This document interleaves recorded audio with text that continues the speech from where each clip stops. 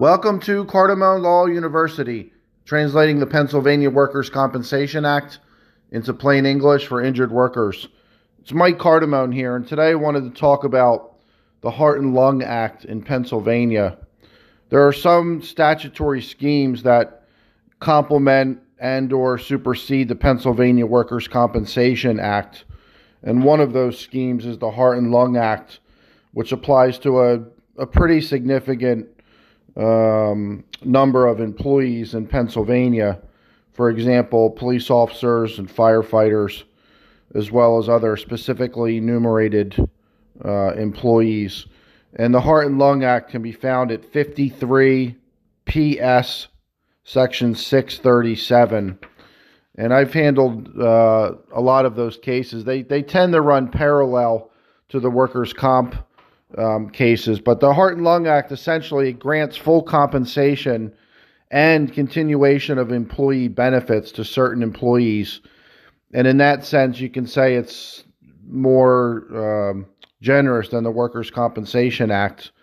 But you have to remember, if somebody's on heart and lung in Pennsylvania, they can be terminated from those benefits in a couple different ways. And we'll talk about that in a few moments. Remember, while the Workers' Comp Act in Pennsylvania permits recovery for injuries arising in the course and scope of one's employment and related to it, the Heart and Lung Act has a more strict parameter, and it basically permits recovery for injuries incurred in the performance of one's duties. So it's not the equivalent of what's called, quote, arising in the course of employment, end quote, under the Pennsylvania Workers' Comp Act. So you have to be careful to be able to meet that requirement, and that's a case-by-case basis. If you're on the Heart and Lung Act, you can be basically kicked off of it, by either a recovery, or if your disability is deemed to be permanent. And so, basically, if you're able to return to work because your disability ceases, then your heart and lung benefits will end, or if your disability is determined to be permanent as opposed to only temporary. So there's two factors, basically, if you want to look at the determination of permanency. One is substantial evidence to establish a reasonable inference that the employee's disability is, quote, of lasting or indefinite duration, end quote.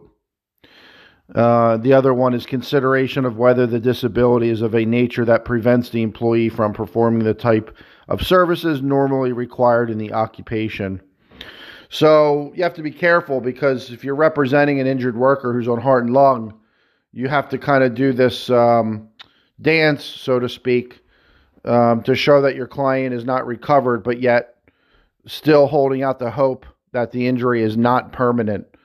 And so a lot of these cases, we're able to settle them, and you want to be really careful to not settle these kind of cases on your own, because they get complicated with the disability, retirement, settlement of the Workers' Comp Act, and also settlement of the heart and lung claim. The heart and lung settlement does not require a hearing.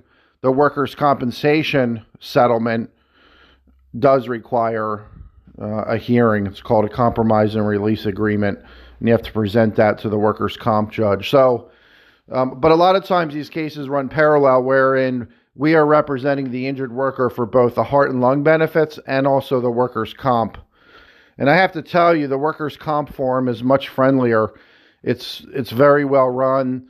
They follow the rules of evidence. The judges are very good, and you get a fair due process of your case, no matter what the issue is. The heart and lung, I find, is a little bit less friendly to the injured worker. I find it sometimes at the hearings, the way it's run, it's a little bit loosey-goosey, so to speak. I've seen attorneys show up and present evidence that they didn't turn over ahead of time over my objection. things like that. And so the heart and lung hearings tend to be, they have, I guess, less fairness, if you want to call it that, as opposed to the workers' comp. But in any event, we're usually able to successfully resolve these cases. And you can always call us so we can kind of go over your situation and give you our analysis. It's 215-206-9068. There's also another scheme called Act 534. We'll talk about that another time. That scheme does not have the permanency element where you can get knocked off if your injury is deemed permanent like you can under the Heart and Lung Act. But we represent injured workers both under the Heart and Lung Act, Act 534, and workers' compensation because they tend to run parallel. If you're on one of those benefits, you tend to be on the other in terms of heart and lung and workers' comp, or Act 534 and workers' comp. It's not always the case, but for the most part, you see them together. And what's nice is the injured worker can get representation, and they don't have to give up any of their full salary under either scheme, the Heart and Lung or Act 534. If you're on one of those benefits and also on comp, and we get a fee awarded in workers' comp, the 20% of the wage loss, you will not see a reduction because you're entitled to your full pay under the Heart and Lung or the Act 534. So that's a really nice benefit to injured workers. They essentially get representation for free. It's just that the workers' comp portion gets turned over to the employer. So it's really just one hand feeding the other, so to speak. But that's a really nice thing to be able to get help and not see a reduction in your check. So, but both schemes, Act 534 and the Heart and Lung, can be a little bit tricky. There's not nearly as many cases interpreting it, the different phrases of the statutes. And so you want to navigate these really carefully and make sure you get an attorney who knows what they're doing. Again, you can always call us 215-206-9068 or email me directly. It's Michael, Michael, at cardamonelaw.com. So that's Michael at cardamonelaw.com.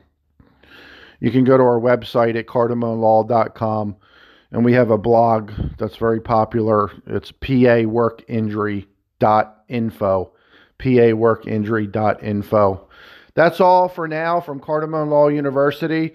And if you have any questions on the Heart and Lung Act, please call us, and we'll talk to you again soon. Thanks. Bye-bye.